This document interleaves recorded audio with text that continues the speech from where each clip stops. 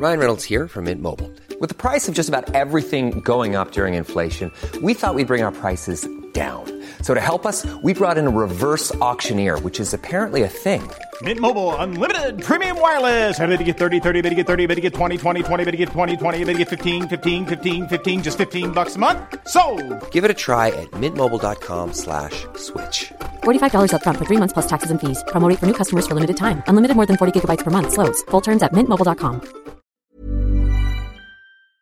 Hi, I'm Lawrence Dallaglio, host of the Evening Standard Rugby Podcast, brought to you in partnership with QBE Business Insurance. The show is available to listen to now and right up to the end of the season, when the winners of the Champions Cup will be crowned at Tottenham Hotspur Stadium, and the fight for the Premiership title will be decided at Twickenham.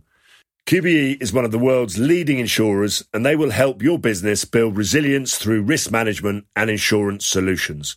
Subscribe and download now wherever you get your podcasts. Thanks for listening. ES Audio.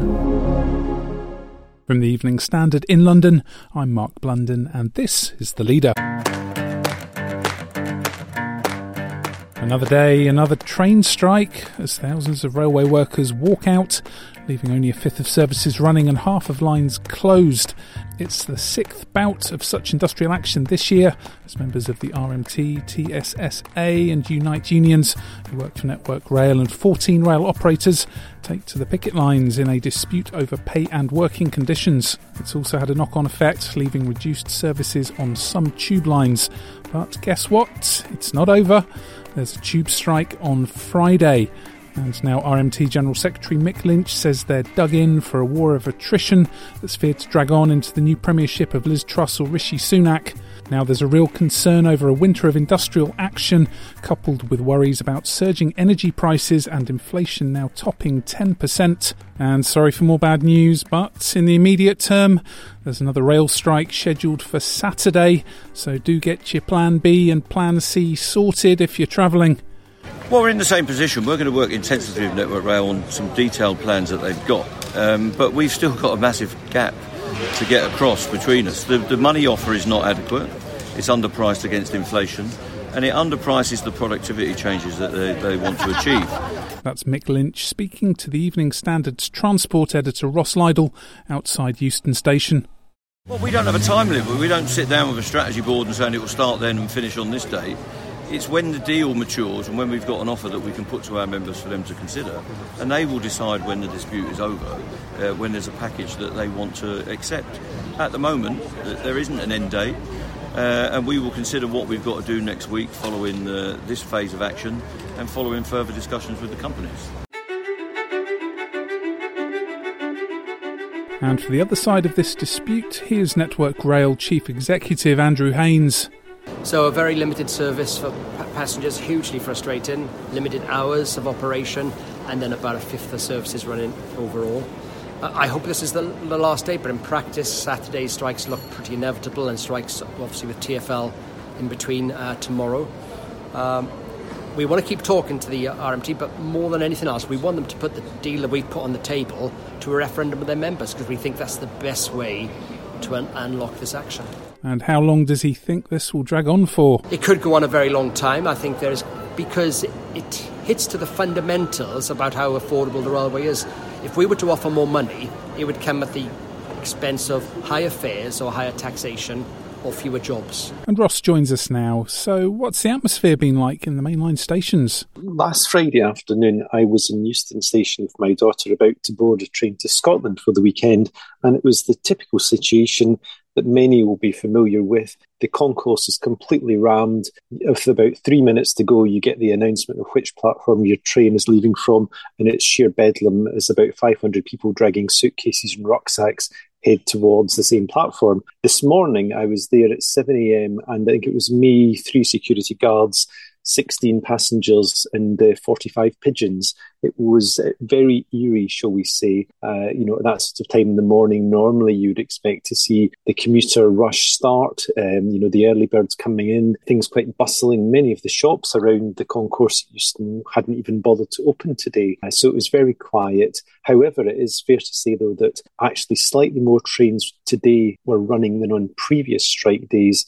Network Rail estimates that about 20% of services will be in operation between around sort of 7:30am and 6:30pm. When I sort of left Euston Station to come to the Evening Standard offices mid-morning, there were roughly 7 trains an hour due to depart from the station, which is obviously far fewer than you would see on a normal day. Could you break down for us what this strike is over and what the various positions are at the moment? The dispute that involves the RMT and Network Rail and about 14 of the, so if you like, the privatised rail firms is primarily over pay. The RMT is seeking a pay rise that essentially keeps pace with inflation. The problem is that inflation can't keep pace with itself. It keeps going up. We're now looking, just the other day, it was around 10% for CPI inflation. The RPI rate is even higher, and the Bank of England forecasts that inflation could be around 13 or 14% in a month or two's time. So in that context, the RMT is seeking a cost of living rise for its members, and not just for this year, but also for last year when it said there was no pay award, and for next year. Now, Network Rail has offered, in its sense, 8%. The RMT said that that is not the correct figure. It says essentially that it boils down to a 4% pay rise in 1 year, a 4% pay rise the next year, but essentially that has to cover 3 years because it includes the time that no pay rise was awarded at all. There's also a bit of argy-bargy between the two sides over whether lower paid workers actually get more than the average worker. Network Rail says the deal's worth 13% to lower paid workers. The RMT disputes that. There are also linked issues about working conditions and the way that the industry performs. There's a wider desire by Network Rail and the government to modernise many practices that it says are outdated in the industry and that essentially are time intensive and are requiring potentially more staff than might otherwise be the case. Of course, the RMT is saying that it doesn't want to see any job losses. Network Rail says, actually, we've promised no compulsory redundancies, so no one will lose a job, but we do have to modernise practices. So there's primarily a pay dispute, but also other terms and conditions have been chucked into the melting pot too. Let's go to the ads. Stay there to hear more from Ross on what the winter holds on the railways. Why not hit rate and follow in the meantime? Hey, I'm Ryan Reynolds. At Mint Mobile, we like to do the opposite of what Big Wireless does. They charge you a lot, we charge you a little. So naturally, when they announced they'd be raising their prices due to inflation, we decided to deflate our prices due to not hating you. That's right. We're cutting the price of Mint Unlimited from $30 a month to just $15 a month. Give it a try at mintmobile.com/switch. $45 up front for 3 months plus taxes and fees. Promo rate for new customers for limited time. Unlimited more than 40 gigabytes per month. Slows full terms at mintmobile.com. Hi, I'm Lawrence Dallaglio, host of the Evening Standard Rugby Podcast, brought to you in partnership with QBE Business Insurance. The show is available to listen to now and right up to the end of the season, when the winners of the Champions Cup will be crowned at Tottenham Hotspur Stadium, and the fight for the Premiership title will be decided at Twickenham. QBE is one of the world's leading insurers, and they will help your business build resilience through risk management and insurance solutions. Subscribe and download now wherever you get your podcasts. Thanks for listening.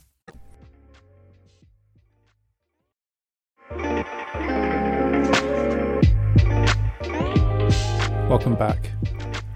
Ross, what's the concern about how industrial action will impact Londoners into the winter, particularly with that grim intersection with inflation and energy prices? Essentially, the issue here goes to the heart of restoring the economy following the pandemic. Will people get back to work? Do they need to come to the office or not? If they want to come to the office, can they get there? And at what cost to them to get back to the office? There's one train of thought which says actually the soaring fuel costs will mean that people no longer want to put the central heating on every day throughout the winter and would rather head into the office and stay warm there than run up an extra 20 quid a day or whatever it is on their gas bill at home. The issue that Network Rail has and the rail industry as a whole has is that if people, through a changing sort of pattern of work, decide only to work 3 days a week or less in the office, then its revenues go down and it then eventually will struggle to run as many services. So there's that issue as well, and therefore people are not moving about. You know, it's a sort of this small amounts of money being spent that if somebody's no longer coming into Euston or Paddington, they're possibly not buying that coffee at Costa or Starbucks on the way in. They're not popping into Marks and Spencer's at lunchtime. And, they say that possibly about 20 quid a day would be spent by people on incidental items. It just helps to keep the economy turning. So that really is the wider issue, that if Network Rail does not get passenger numbers back to 100% on the railways, then it will struggle to run 100% of services the following year. The problem for RMT members is as well that its members are losing money when they go on strike. It does have a hardship fund that it replaces the wages of some of its staff, but it's quite a pricey thing for members to do to go out on strike. Today is the 6th strike day on the National Railways, 5 for RMT members, 1 for ASLEF members who went on strike last Saturday.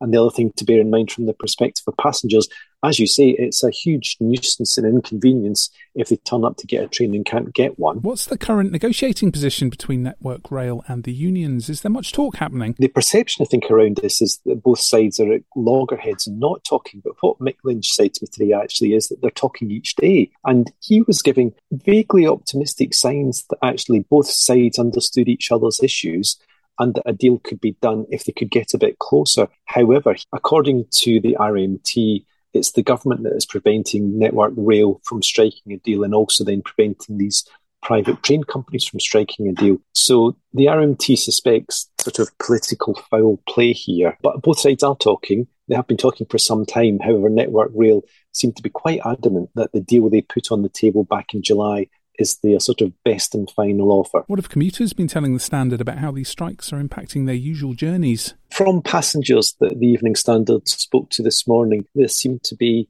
shall we say, a bit of a lack of sympathy for the RMT's cause. One person we spoke to at Liverpool Street Station said, "I'm a nurse and we only got offered 4%, so the union seemed to have got a pretty good deal." And another passenger we spoke to at Tottenham Hale, who was trying to get the Stansted Express service to go on holiday, said that the strikes just seem to be a never-ending story. So I think there's frustration and some sense that, yes, things are far from perfect in terms of inflation, but the perception is that the offer on the table for the union may not keep up with the highest rate of inflation, but it's not a bad one, and one that possibly many Londoners would be quite happy to accept themselves. What's the government's position on this? Well, in terms of what the government has been doing, Grant Shapps overnight has issued a 16-point plan to try and prevent these strikes happening. Essentially, he was looking to introduce a cooling off period before strikes could take place, and he is also suggesting that there need to be more ballots before strikes can go ahead. Essentially, all the unions have to do is to win a mandate or win a majority of support for a strike in a ballot, and that ballot's effectiveness lasts for 6 months. What Grant Shapps is essentially indicating is that that is too long, and that if they want to have a ballot, say in July, and then want to have another one in November, that would be legal just now, but he would look to reduce that, so perhaps they'd have to ballot again if they want to keep coming back. And where's the Mayor? What's Sadiq Khan's position on the strikes? Well, where is Sadiq Khan? Well, where he is not is on the picket lines. He was asked about this last week, and he did say that he would go on the picket lines, but he was too busy to go there, which is a rather splendid answer in terms of sitting on the fence and getting a very sore bottom. I think it's up there with the best. But tomorrow we have another tube strike, so that's the RMT taking action against Sadiq Khan and TfL. I asked Sadiq about this earlier this week. He said that he wanted the RMT to work with London and be on the side of Londoners and essentially work with City Hall and TfL to argue against the government and to try and get a good financial deal for TfL, which he said would alleviate the need for various changes at TfL, which the union is objecting to. Sadiq is essentially riding two horses at the same time. He's in a difficult position because he's got the government squeezing him on one side and he's got the unions, who he's naturally sympathetic to, squeezing him on the other. He described the RMT and their members as heroes for all the work they did during the pandemic and keeping TfL going. Obviously, it's important to remember that more than 100 transport staff in London lost their lives during the pandemic, and that is always on Sadiq's mind. And with this planned tube strike on Friday, do you have any more data on the economic impact of industrial action on Transport for London's coffers? Each tube strike day tends to lose Transport for London around £5 million in fares income. I think the reality, though, of it being tomorrow will be a feeling of thank God it's Friday, because their passenger numbers on a Friday are always lower than in midweek.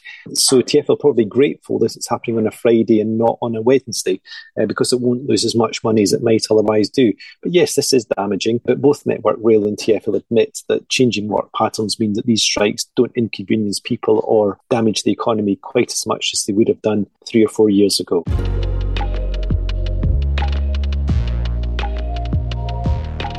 There's more on this story in the Evening Standard newspaper and online at standard.co.uk. That's The Leader. We're back on Friday at 4 p.m.